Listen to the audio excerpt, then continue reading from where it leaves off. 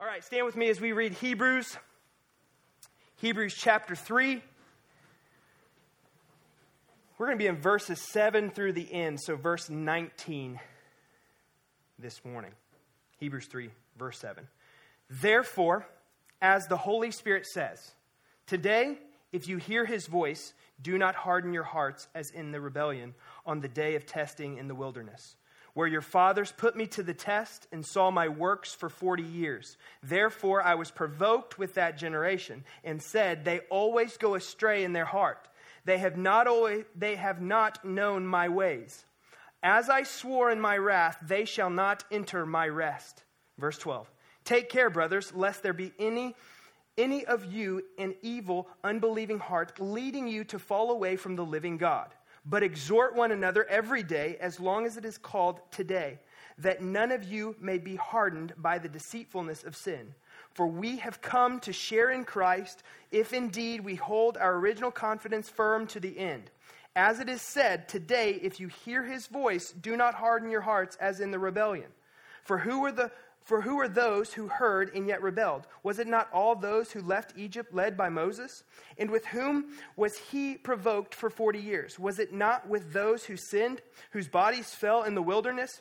And to whom did he swear that they would not enter his rest, but to those who were disobedient? So we see that they were unable to enter because of unbelief. This is the word of the Lord.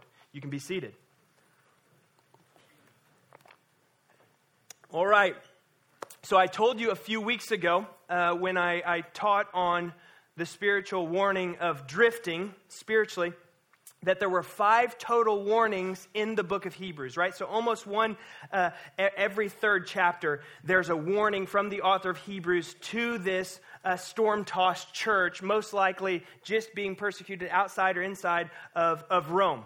And so he gives these warnings, and let me tell you, for us, they are very practical. They're very real and relevant to our hearts today, just as they were back then when the letter of Hebrews was originally written. And I bring them as warnings genuinely as a pastor who loves you, a pastor who cares for you, not as a pastor who wants to scare you or manipulate you or intimidate you, but I bring them pastorally as they're written here in Hebrews because they're honest. They're sincere. They're warnings that are written with a conviction and with a passion. And listen, by the grace of God, I hope that even today I'm able to deliver an ounce of that to you. This is a serious warning to the church here, this group of believers, but also to us. And so if you have your Bibles, I want you to keep them open because we're going to spend a lot of time in these verses here in Hebrews. And the very first thing I want you to see in verse 7 is the first word, right? What is it? Therefore. And you can keep the verses up behind me there, Jim. Therefore. Now you and I have never read a book or a story that starts with the word therefore, right? You've never opened to page 1 and it been like, therefore, right?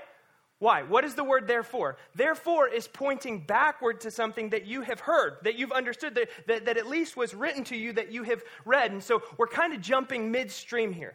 And it's one of the hard things about preaching through books of the Bible is that we kind of get these bits and pieces, whereas when it originally would have been read, it would have been read all at once. And so these therefores were really backed up by what would have been just immediately read. Well, last week, Jake preached through how Jesus is better than Moses, right?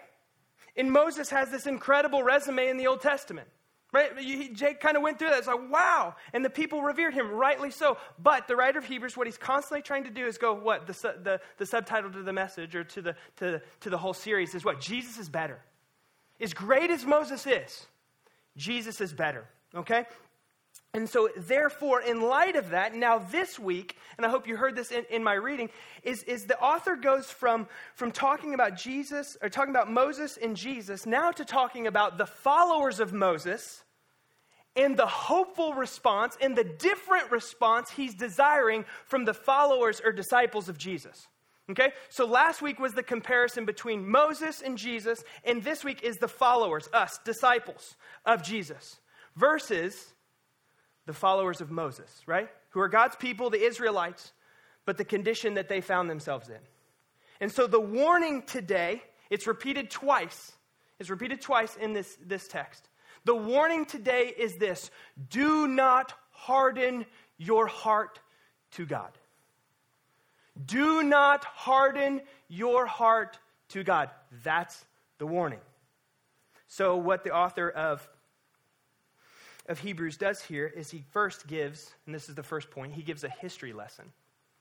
He gives a history lesson, and in this history lesson of the Israelites, he gives kind of a case study for a hard heart in the people of God.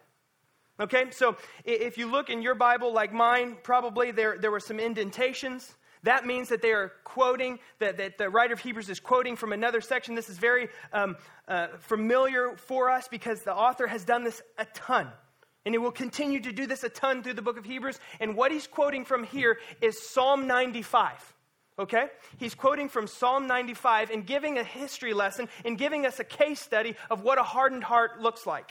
And so here's what I find interesting, and this won't be on the screen behind me, but Psalms is pretty easy to find in your Bible. So go to Psalm, open it right in the middle, and then go to Psalm 95.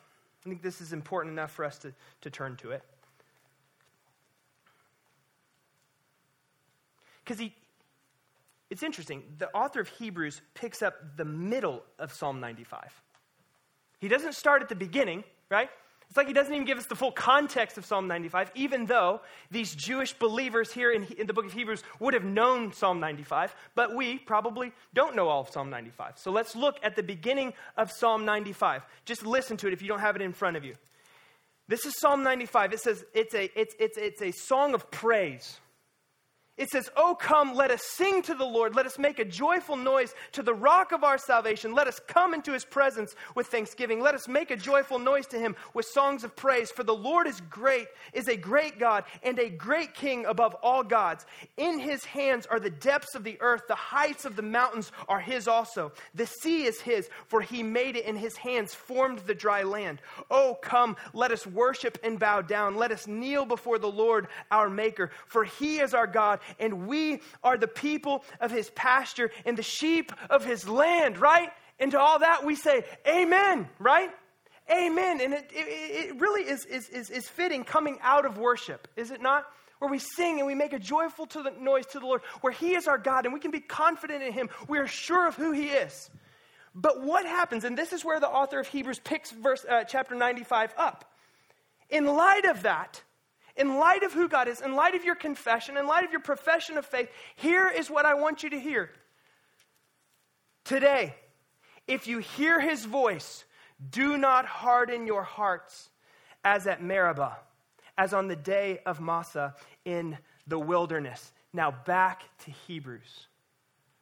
Psalm 95, his warning coming out in light of the power, in light of the salvation, in light of the magnitude of who God is. Do not harden your hearts toward God. See, this is the story and the history lesson that he's about to give. Talking about the day of testing and the day of rebellion. That's what those two M words there, Meribah, Massah, they mean. Testing and rebellion. And these go all the way back to Exodus chapter 17. If you remember Exodus 14 is where Exodus 13, 14 is this incredible exodus from the land of Egypt by the Israelites from slavery. And many of you know this, but I want to give you a survey of your Old Testament here so that you understand what the author of Hebrews is saying. It's this exodus out of slavery from Egypt by the Israelites, and they come to what? The Red Sea. Remember that scene? And they're like, the Egyptians are coming behind them, wanting to kill them and bring them back into capture. And they're like, what do we do? Moses is leading them. And they stand there at the sea, and they're like, we're gone. We're good as gone. And what does Moses begin to do? He begins to lift his rod and his staff. He begins to call out to God. And what does the Lord do? He answers powerfully and mightily, right? This is the salvation moment for them. He parts the Red Sea, and they walk across the Red Sea on dry land. They get to the other side, right? The Egyptians come up, and the Red Sea is still parted, and they try to go across. And what happens? The sea swallows them up, right? This is Exodus. And then Exodus 15, right? All the Israelites on the other side, looking back, realizing their great salvation in God. What do?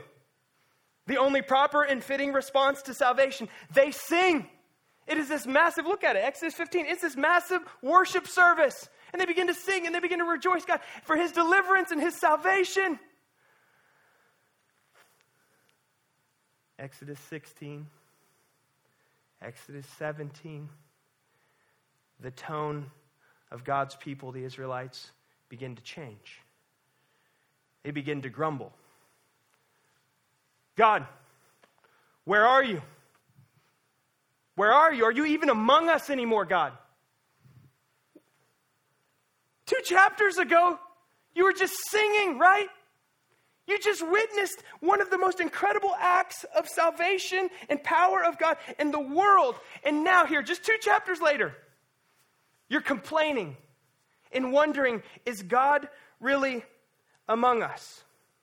And the author of Hebrews is telling this Jewish Christian church, listen, their hearts were hardened. They saw the power of God. They witnessed it. They experienced it firsthand. However, it wasn't a short bit later until they had forgotten the power of God and now were complaining. And that complaining, hear me, that complaining is evidence of the condition of their heart. That complaining and grumbling flow from a hardened heart. A heart that has forgotten the power, the majesty, and the salvation of God. You see, verse 9 and 10 are very profound in Hebrews. Look at it. And this is in Psalm 95. It's the second part of verse 9 in Hebrews 3. He says that they saw my works for 40 years. He saw my works for 40 years. And then go to the bottom of verse 10. Yet they have not known my ways. They saw my works, yet they don't know my ways. Church, because it's easy for us to go, those silly Israelites. I can tell you if I walked across the Red Sea on dry land that I would never stop praising God. Really. Really. Yet we as believers in Christ have experienced the most radical transforming grace and mercy on the planet. Yet day after day we find ourselves doubting, wondering, grumbling. God, are you even here? God, do you even care about me? Do you even care about this world that you created? And God goes, look back. But what happens in our grumbling and complaining? Our heart begins to harden. And that's the warning. You say, well, isn't this kind of harsh by God? Isn't this like a harsh move? So they got across, they begin to grumble. What does it say? Look at it in verse 10. Therefore I was provoked with that generation and said, they always go astray. So don't think for a minute that God is being harsh. He sees them one time complain and be like, oh, you're hard-hearted people. You're not going to enter the promised land. No, what does it say? They what? How often? Always go astray. But listen, for the people of God, this was the constant refrain in their life. Was seeing God's power, was witnessing his miracles in their life, and then they constantly went astray. And the Bible says, in their constant refrain of straying from me, their hearts grew hard. Another picture that's being alluded to here is found in Numbers 13 and 14, where the 12 spies, and this is the history lesson, class, the 12 spies are sent into the promised land, right? That's where they were headed out of Egypt to the promised land that God had promised for them. Moses was leading them, and so they sent 12 spies into this land. If you know the story in Numbers, that they come back and the 12 spies go, oh man, this land, you can't even imagine. Yeah, it flows with milk and honey. It is beautiful. It's everything God said it would be. It's incredible. But then 10 of the 12 spies chirp up and go, but there are some really, really tall people in it. You're laughing, but that's what they say. There are really tall people in it, you know? They're not the size of Kyle. They're more like the size of the really tall guys, right? Where we look like grasshoppers to them. And the 10 go, we shouldn't go. But there are 2, Joshua and Caleb, who say, no, this is what God has provided. The same God who marched us across on dry ground will preserve us as we go where he has called us and provided us to go. And what happens? The 10 convince the whole. And they don't go. If you know the story, you know that the Lord does not allow anyone over a certain age to go into the promised land.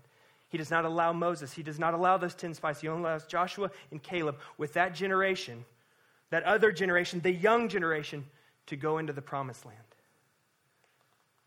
Why? Because their hearts were hardened. Their hearts were hardened to the ways of God. Now, you may be wondering, is this talking about their salvation? Is this talking about them being God's people? And I want to show you Numbers 14, verse 20. Let's look at this. Look at this. And then the Lord said, because this is a moment right after Moses repents. He knows that he is messed up, that they've made the wrong decision. And the Lord says, I have pardoned according to your word. I've pardoned you. Israelites, I have forgiven you. However, what goes on in verses 21, 22, and 23, God still says you will not enter into the promised land. You will not have the rest because of your hard heart that I have given you. I have pardoned you.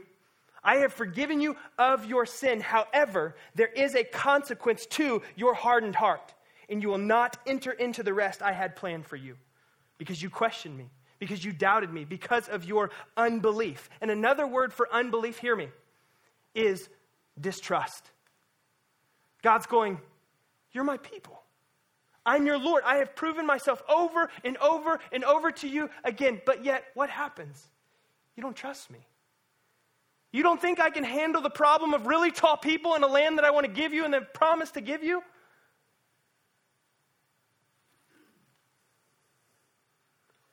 You see, the hardness of heart originates in unbelief.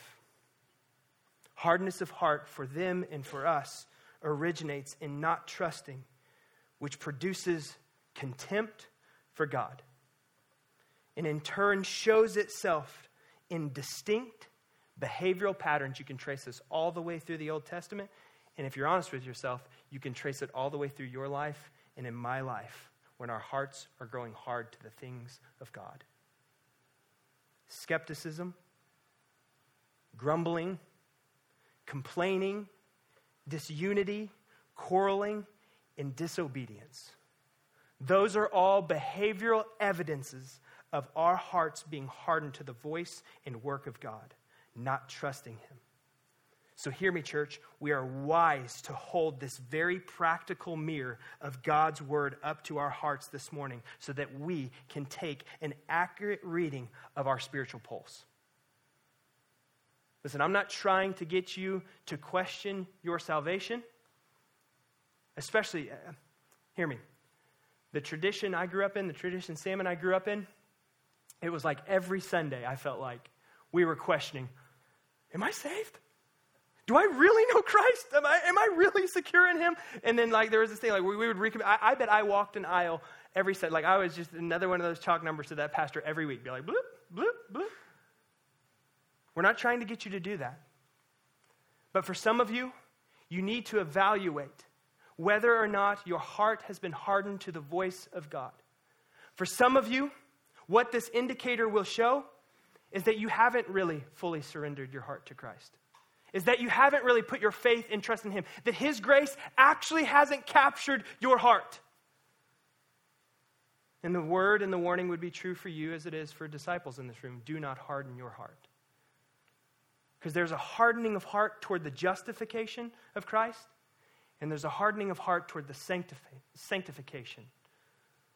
And sanctification just means the process of the Holy Spirit making us more like Jesus. And many of you maybe find yourself in that camp. This is the words of Paul in 2 Corinthians 13, verse 5. Examine yourselves. Examine yourselves to see whether you are in the faith. Test yourselves. Or do you not realize this about yourselves, that Jesus Christ is in you? Don't you realize that? Believer, Jesus Christ is in you. But he caveats it. Unless what? Unless indeed you fail to meet the test. unless in your examination, and listen, this would be the grace of God, that the Holy Spirit illuminates the reality that you don't know Jesus this morning. That would be the greatest reality, that today is the day of salvation for you because the Holy Spirit has awakened your heart and your mind and your eyes to see Jesus for truly who he is. I don't care if you've been in church for 55 years. I don't care if this is your first Sunday. That would be the most amazing thing that could happen this morning, is that Jesus wakes up someone's heart to the reality that they are without him and they need him. Don't harden your heart to the voice of God. Now, that should lead you to the question, how do I hear the voice of God? How do I hear God's voice? How do I hear this voice that it tells me if I hear God's voice? Well, let's look back at verse 7. Hebrews, and we're going to be going, back and forth, all right? Therefore, as the Holy Spirit says. Who says? The Holy Spirit. And what does he do next? He quotes Scripture. How does the Holy Spirit speak primarily? The living Word of God. So today, if anybody asks, did God speak at the Parks Church? You bet he did. And how are you so confident in it? Because I got up here and I read Exodus chapter 3. Hebrews, I won't read Exodus chapter 3. Hebrews chapter 3, which is Psalm 95. It's what? The Word of God. God has spoken, and God's word to you and to me this morning is, if you hear the voice of God, do not harden your hearts against him or it. How does the Holy Spirit primarily speak? The Word of God. So listen, every time you open the Word of God, the Scriptures, God is speaking, God is revealing. And if we are not responding to it, guess what's happening? Our hearts are growing harder and colder. And so listen to me, God is speaking today because his Word was open and it was expounded. This is 2 Timothy 3, verse 16, right? All Scripture is breathed out by God. Profitable for what? Teaching, for reproof, correction, and training in all righteousness. That's how God speaks. Listen to his voice. Listen, this is one of the things that if we're not careful as a church, because of the way that we teach, this can just become religious routine, right? We preach through books of the Bible. We hear the text expounded. No, we hear God speaking to us through his Word. And the response is on us, right? To not harden our hearts to God speaking. Well, Kyle, you say primarily the Scriptures are how God speaks. Yes, there are other ways that God speaks. How about in those moments of our spiritual disciplines like prayer and silence and solitude, where we're there communing with our Father and the Holy Spirit nudges us and moves us. Bring something up in our minds and our hearts that are outside of us, right? You ever had those moments, right? And we come to the Scriptures and we see, Lord, this lines up with you. This lines up with your character. This lines up with your nature. This lines up with who you are. This lines up with Jesus, the one you've given us to shape and model our lives around. That's how God speaks as well. If you're not in those contexts, in those places, some of you wonder, why do we keep talking about the spiritual discipline so much? Because that, as believers, those are the rails that our lives run on toward God the Father. Those are the ones he's given us. So we hear from him. We hear that voice of God calling out to us. Don't harden your heart. How about in gospel community? God uses the faith family, the community of faith, to speak to us. Listen, this is not just an individual exercise. This is a communal thing. This is why Hebrews will later say, do not neglect the gathering of the saints. Because God's voice, God's speaking this morning is not just happening to you individually, it's happening to us as a faith family, as a corporate body. He is calling us somewhere. In this particular passage, he is warning us against something. Do not harden your hearts. Because listen, there can be a church collectively who has a hard heart, right? Now listen, as we say, we'll never be corporately what we're not individually, right? But there can be a church, a faith family that can have a hard heart toward the voice of God and the things of God. And so our corporate warning is same as our individual warning. And here's the beauty of our God, that he speaks. His voice is made known in gospel community. Even in those moments, just like what we had with Aaron and Drew Douglas, and during worship, being reminded that the Word of God is this to us, that He never fails. That He's faithful, even in the waiting. He's faithful. God's present there. How do we hear God's voice? Through the Scriptures, through the disciplines. We hear it in gospel community.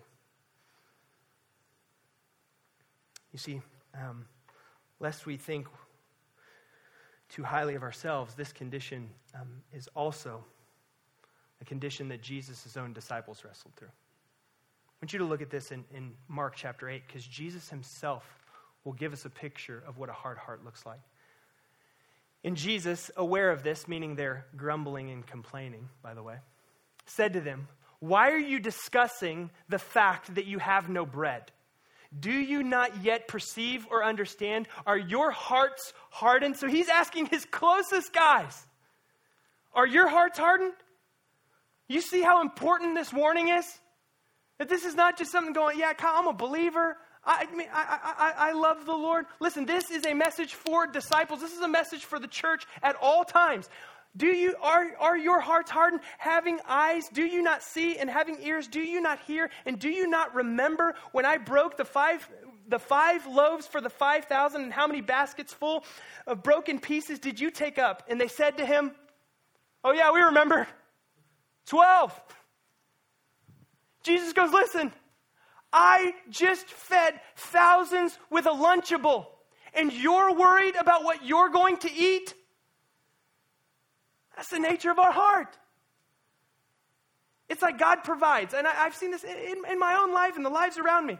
He provides in health. He provides in healing. He provides financially. He provides in all these different things. In the moment something doesn't go our way, what happens?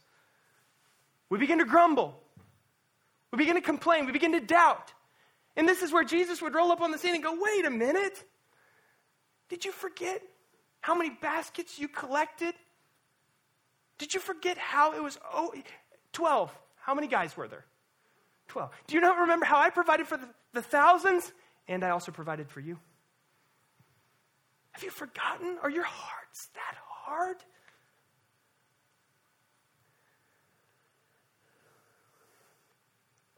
See, Paul in 2 of his letters, in talking about the Holy Spirit, he would say things like, "Do not quench the Spirit." That's 1 Thessalonians 5:19. In Ephesians 4, verse 30, he would say, "Do not grieve the Holy Spirit." Grieving, quenching, what's the difference? There's a difference. You see, quenching is where you keep rejecting the voice of the Holy Spirit. Maybe, as I said, in salvation, another day. Later, when I'm older, when I've experienced this, when I have this, when I need this, push away. In sanctification, quenching looks like, I'll change that later. I'll get to that later. And you push it away, pushing it away, searing it, where that voice grows so faint. That's what quenching means. Now, Ephesians 4 gives another word, grieving, where you could say maybe this is the difference between acts of omission and acts of commission. Where grieving the Holy Spirit means you're participating in things you know are contradictory to the Word of God and the voice of God. Look at it in Ephesians 4. I believe we have it there, Jim. You see here in verse 30, sandwiched. "And do not grieve the Holy Spirit of God, by whom you were sealed for the day of redemption." Believer, do not grieve him. What grieves him? Verse 29, "Let no corrupting talk come out of your mouths, but only such as good for building up, as fits the occasion, that it may give grace to those who hear." What grieves him? Verse 31, "Let all bitterness and wrath and anger and clamor and slander be put away from you, along with all malice." What grieves the Holy Spirit? There's a list to start with. Put it away. Put it away so that your heart does not grow hardened to the things and the voice of God. And I'm thankful that the writer of Hebrews, what he does here, sandwiched between Psalm 95 in repeating himself in verse 15. Today, if you hear the voice of God, do not harden your hearts toward it. I'm thankful he gives prevention and a cure for a hard heart. That he doesn't just leave us to go, hey, figure it out. But he actually helps us. He gives us instruction. And so the first thing is this, which I think I've made hopefully clear to you this morning. The first thing he says in verse 12 is this: take care, brothers. Meaning, guard your hearts. This is a common theme over and over in the pages of Scripture. If you want to guard yourself from a hard heart, here's what you do. Guard your heart. Makes sense, doesn't it? Guard your heart from what, Kyle? Well, what we've seen here from our history lesson, grumbling and complaining. I'm glad that one's been solved in the church. But how many know how easy this is to latch on to us? Particularly, and I wrote these, particularly in times of prolonged suffering, where it's like, Lord, where are you? Where's that answer? Where's your response? Where's your presence? Right? Yeah, I saw you part of sea. Yeah, I know you've saved me, but where are you? Or how about in those seasons of repeated disappointment? You ever been there? Where it feels like you just face disappointment after disappointment after disappointment. And maybe that's not even individually, that's culturally. Like you look out and you just survey the land and you're like, where are you, God? See, it's easy to start to complain and grumble in those seasons particularly. Or how about guarding our hearts against dead religiosity that leads to legalism? See, I'm pulling these from the history lesson. Just going through religious routine. Doing the do's and don'ts, right? And calling out those who don't follow the do's and don'ts. Right? Not in a holy way, not in a gospel community way, but in a judgmental way. Dead religiosity leading to legalism, that will lead to a hard heart every time. Or how about some of you who fall into this camp of cheap grace leading to licentiousness? This is what Paul will talk about in Romans, right? Where it's like, hey, I've been saved by grace.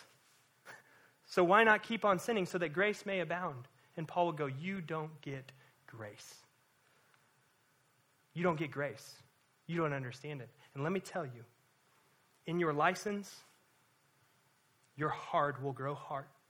It will grow hard to the voice of the Holy Spirit. His voice will be quenched and seared in your life. Hypocrisy. Guard your heart against hypocrisy.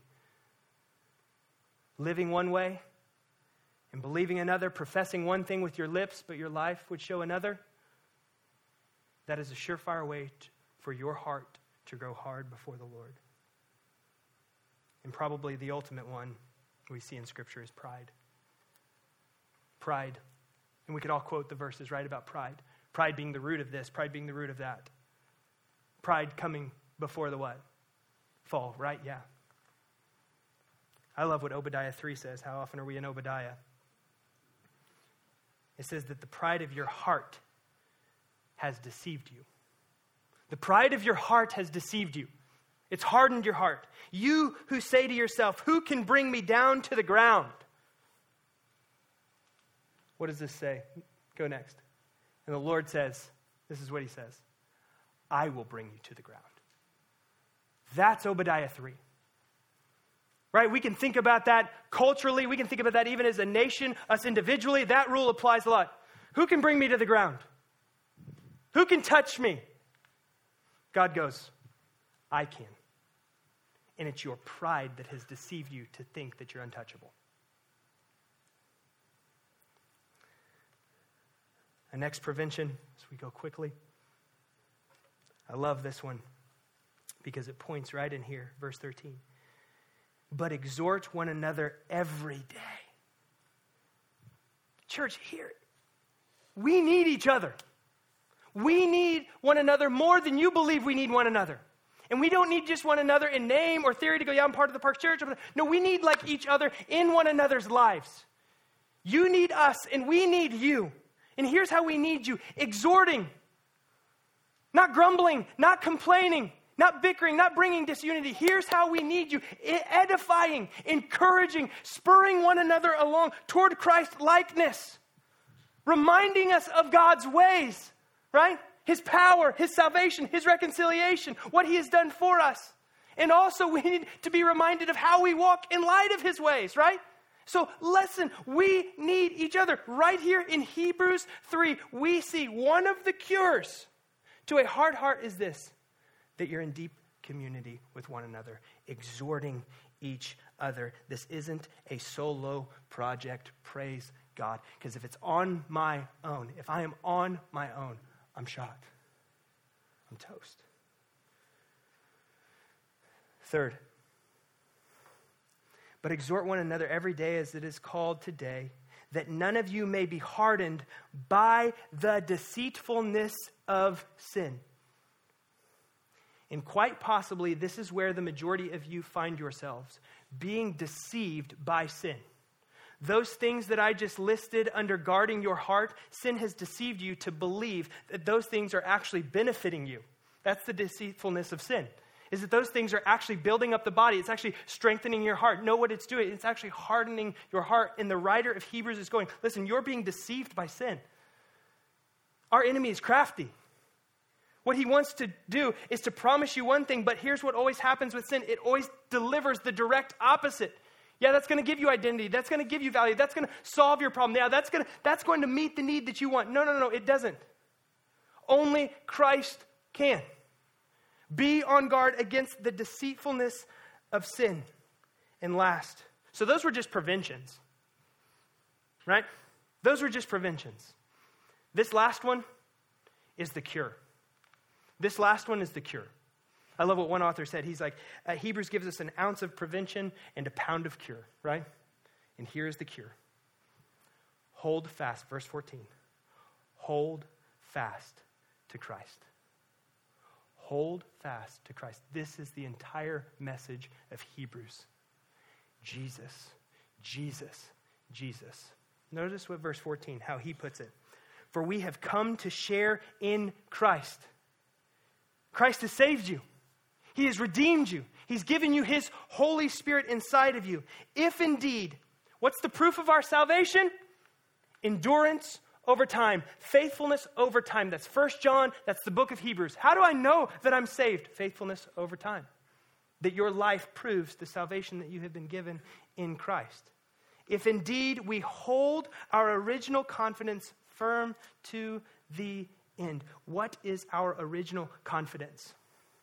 It's not that you do a really good job of guarding your heart. It's not that you're a really good participant in the gospel community. It's not that you have this really good intellect and theology. Listen, all those things are very good, but those things do not save you. What saves you, what's the cure for a hard heart is this, that Jesus Christ is the anchor of your life, is the one that you keep your eyes and your life fixated upon all the way.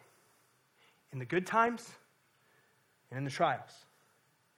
In those incredible moments of success, in those devastating moments of suffering, you hold firm to Christ. And listen, this doesn't mean hold fast like white knuckling it, like I've just got to hold on as tight as I can and endure. Remember how I defined unbelief as distrust? What is true belief in holding fast? It's trust. Holding fast means this, that you trust Jesus. Lord, I trust you. I'm holding firm by trusting you, by reminding my heart and my soul, by reminding this community that you're good in spite of any circumstance that may be around me. That's holding fast to Christ. That's holding fast. And that's the cure to a hard heart. And so listen to me. Some of you need to trust in Christ for the first time this morning. You need to put your faith and trust in Him. Because if you would do what Paul says and examine your life honestly, you would say the things in my life do not add up to actually believing in Jesus. Christ followers in this room, Some of you, your hearts are absolutely hardened to the voice of God. And this morning, it's a wake up and a warning to you. Hear the voice of God, calling you, beckoning you back to the Jesus who saved you and redeemed you. To renew that confidence and that trust in him, that he cares for you, that he loves you, and he is keeping you. He's keeping you. You're his.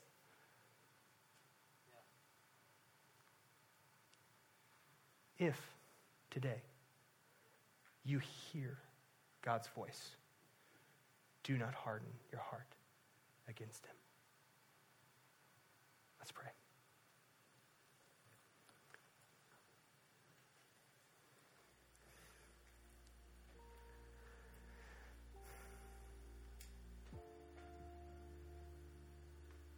I want us just for a minute just to listen. And I want you to ask the Holy Spirit to speak. And if he has given you ears to hear, he will speak. He may say something that is very uncomfortable to you, and you'll question it, and in your questioning, you'll reject it.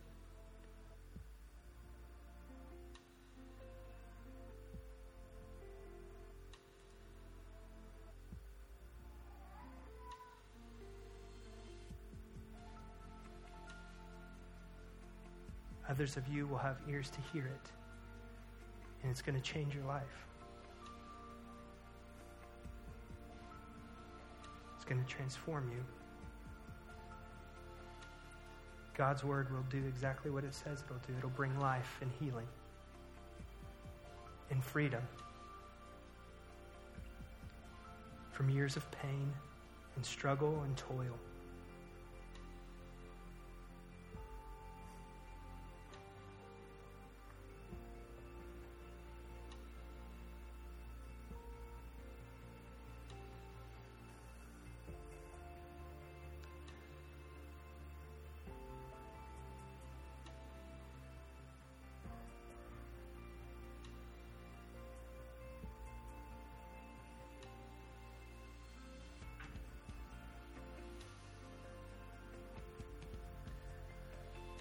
Father, God, I thank you that your word is alive and active. It's not dead or stale, but it is the very thing that pierces our hearts. It's the very thing that can both diagnose and cure us.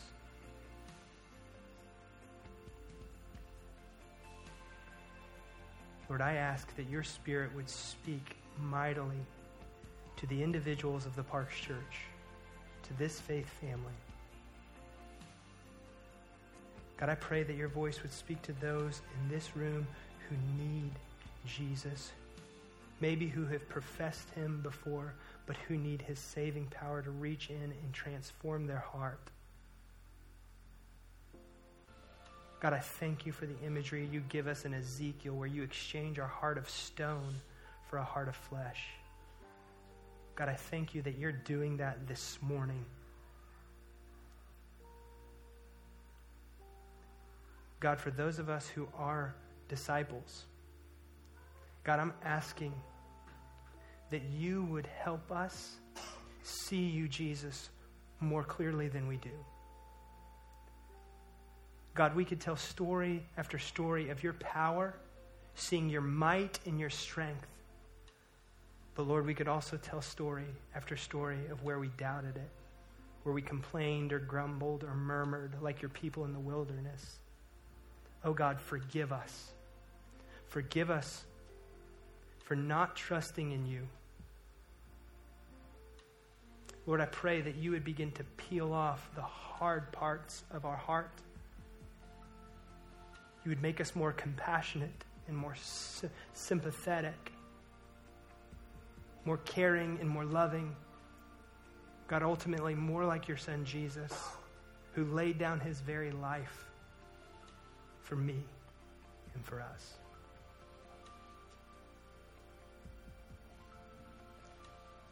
God, I pray for us collectively as a church. God, that you would give us the faith to step out and obey your voice. to live lives that are curious to this world, that pique curiosity, lives that are willing to risk everything because we love you and trust you, Jesus. Lives that are willing to let everything go because we've received everything in Jesus. Lord, only you can do the heart work that we need, and so we're asking you to do it miraculously. Lord, I pray that you would teach us this week what it means to trust you and to hold fast to the confidence of our salvation, your Son, Jesus Christ. Lord, I thank you for this church. I thank you that we're willing to go into the warnings with our eyes open and our hearts and our ears open to hear you because you're making us more like you. God, thank you for this community. May we sharpen each other for your glory. In Jesus' name we pray. Amen and amen.